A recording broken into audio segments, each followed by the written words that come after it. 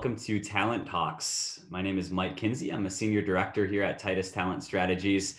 Want to introduce you to my dear friend and colleague, Ellen Otter, who's our manager of recruiting and development. Today, we're going to talk all about onboarding. Ellen, where do we even start with this process? Where do you begin when it comes to onboarding, if you can free speak on that?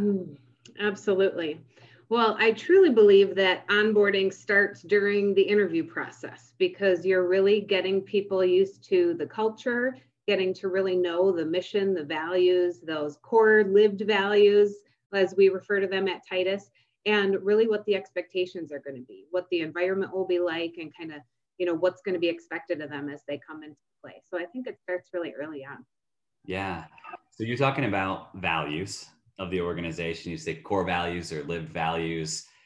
How do you ensure that those values kind of seep into your onboarding process with new hires? Good question. We do talk about them quite a bit during the interview and onboarding process. As part of our interview process, actually, we do have our candidates do a core values exercise where they reach out and have some core values conversations to really understand, beyond what you're reading on paper on our website, like what do those core values look like at Titus and for our organization? How do we see those lived? So they should have a pretty good idea by the time they get to day one in onboarding, but then really coming through in the expectations of how we're living those and the work that we're doing, following the procedures, learning to do things well and within compliance early on.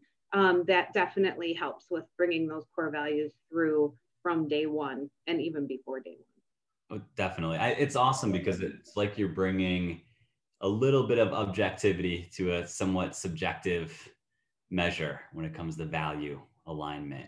That's absolutely. Really, there's a lot of talk about customizing onboarding experiences for people. And I know that most companies have their set onboarding process.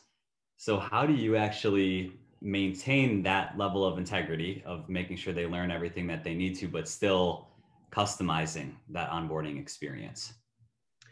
Well, personally, at Titus and within some of the tools that we utilize, Predictive Index is obviously a huge one for learning how to customize that process individually for people. You are certainly the experts around here on that, so I'd love to hear your thoughts. But I think a lot of it does, from my side and from spending that time with people, a lot of it comes from taking their cues. Are they taking a lot of notes? Are they a high level detail person? Are they more, I want to be able to reference that for later?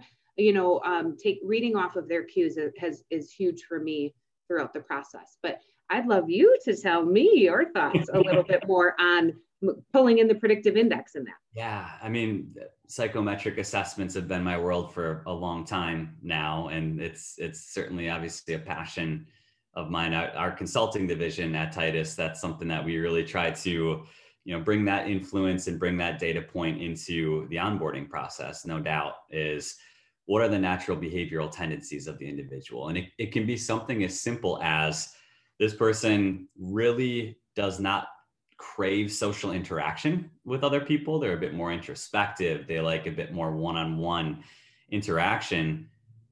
Probably not the best idea to bring them out to lunch with all 20 of the people at the office that day. And it seems almost elementary in some way, but really it's so powerful because a first impression is really big, and they get an idea of this company took the time to kind of tailor that experience to me, or it made me feel really comfortable. My experience was this. And they know pretty quickly, at least how much they like the organization that they started with. So when they go home to their significant other, they can tell them that day was really exhausting or that day was really, really good. And it can be as complex then as this person has naturally a higher need to have their hand held and to have things laid out for them, or this person needs something big picture. So if you train somebody the exact same way, let's say you give the person that's more big picture, a lot of details, they're going to be bored. If you give somebody that needs their hand held just big picture ideas, they're going to start to be lost, and they're going to crave more of that feedback and mentorship and structure. So it gets pretty deep, but that's part of the way you could actually maintain the integrity of it, but customize the experience. I absolutely agree. And I see a lot of those things come through in our onboarding at Titus. And really, whether it's in person or virtual, being able to make that a more catered experience to what they would be receptive to. Okay, that is a perfect segue. Let's talk about that a little bit. So virtual onboarding. We have done this for a while. We've been a mobile company since our inception, but so many organizations going mobile at this point. How do you do it? How do you make sure that it's still fun or interactive and engaging for people? Well, it's been interesting. Historically, we had always really tried to have new hires come into our Milwaukee office to be able to have onboarding the first 2 days in person.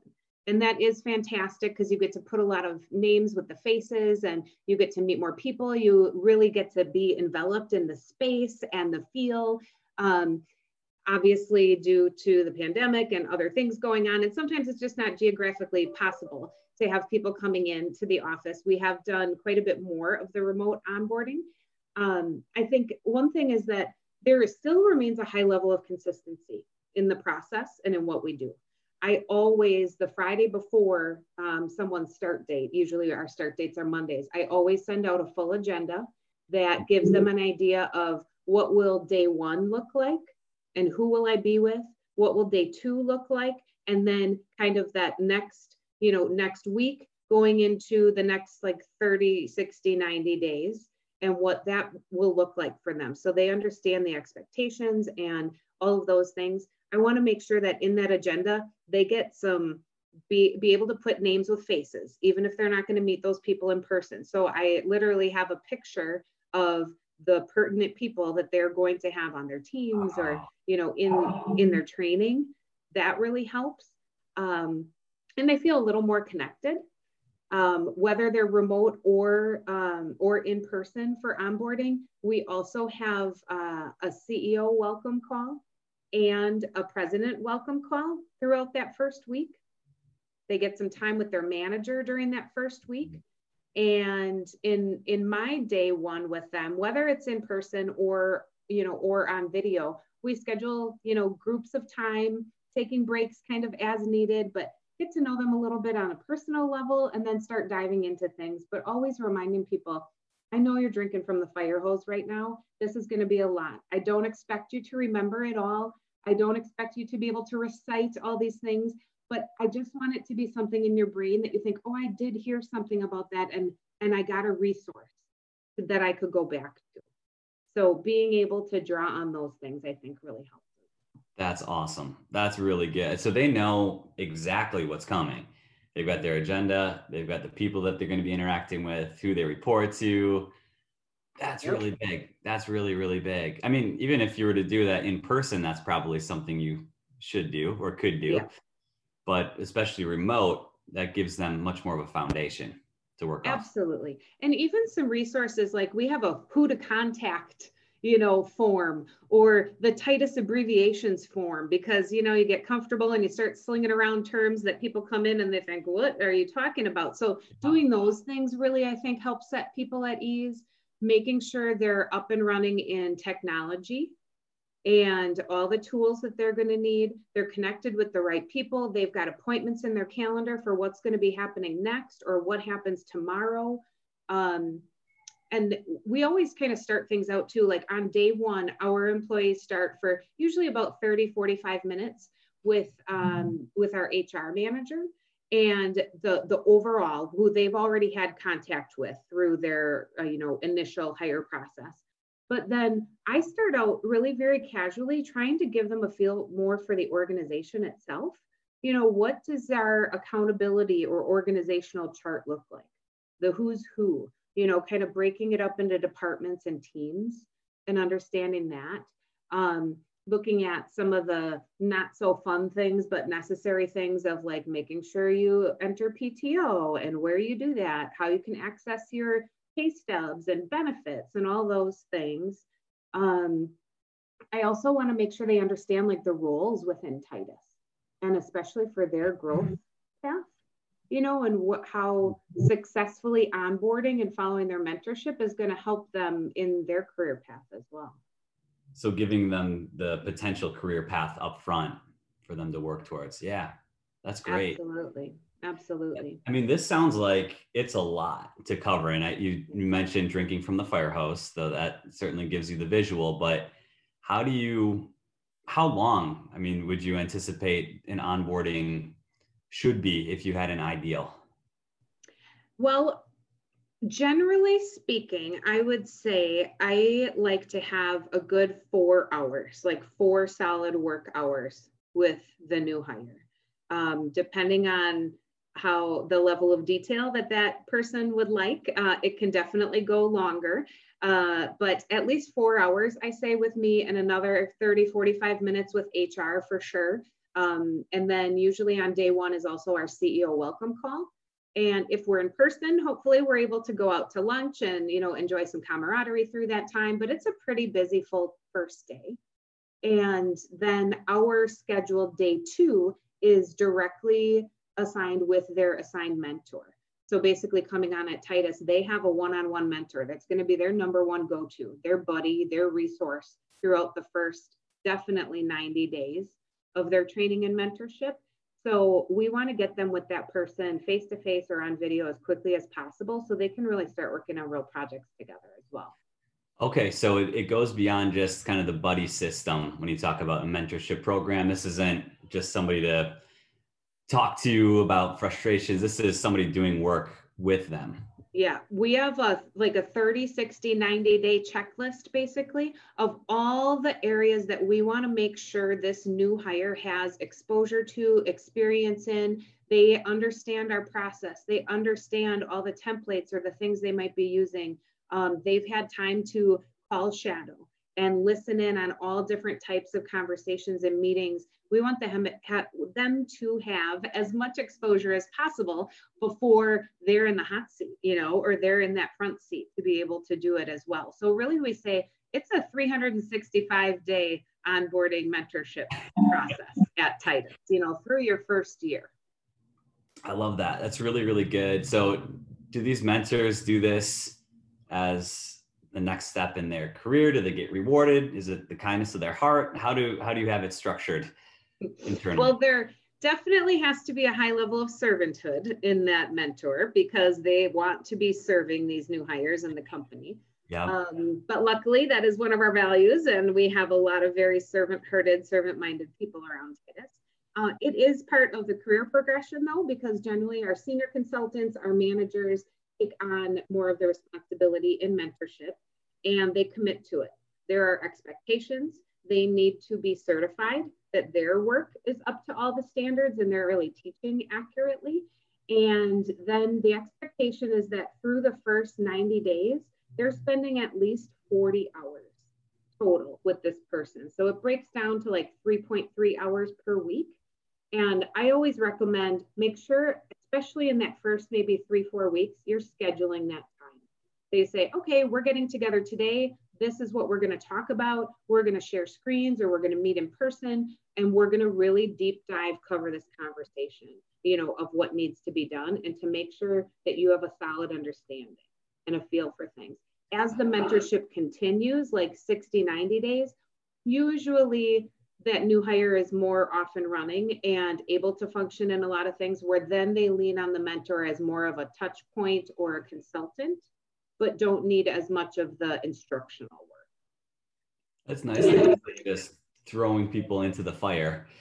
Yeah.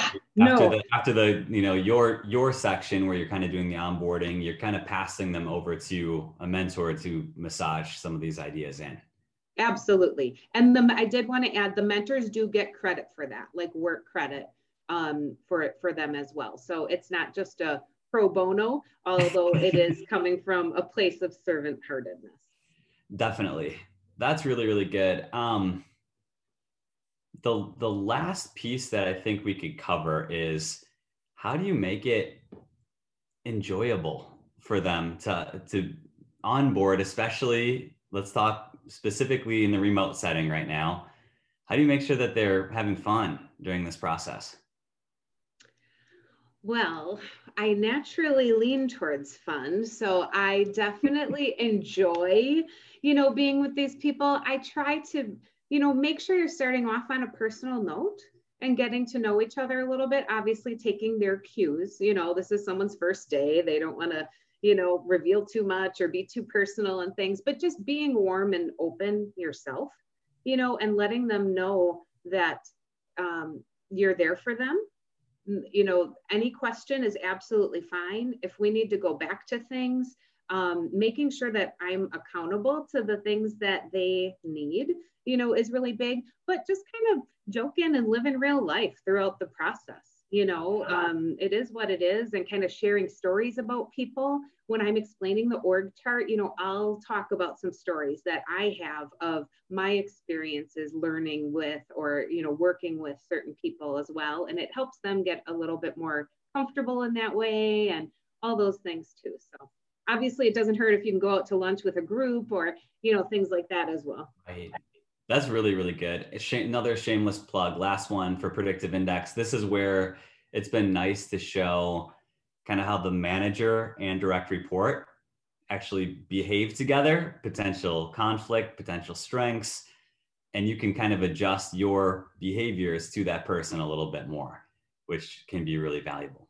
That's huge. That is huge. And it's been one of the most impactful tools for me at Titus, because let's face it, there's all different types of people in the world. We all have different personality types. We get in there and we want, different things. We're looking for different levels of information, and just being able to understand how someone communicates and, their comfort level in certain things, it is really huge. And you're able to tailor your persona appropriately for your audience, which really helps.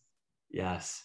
Well, this was great. I'm sure there's even more that we can cover. I would love to tap more into your expertise in this area. I know we're up on time, but Ellen, thank you so much. Again, Ellen Otter, our Manager of Recruiting and Development at Titus Talent Strategies. My name, again, Mike Kinsey. This was Talent Talks at Titus Talent Strategies. Thanks so much for listening. Thank you.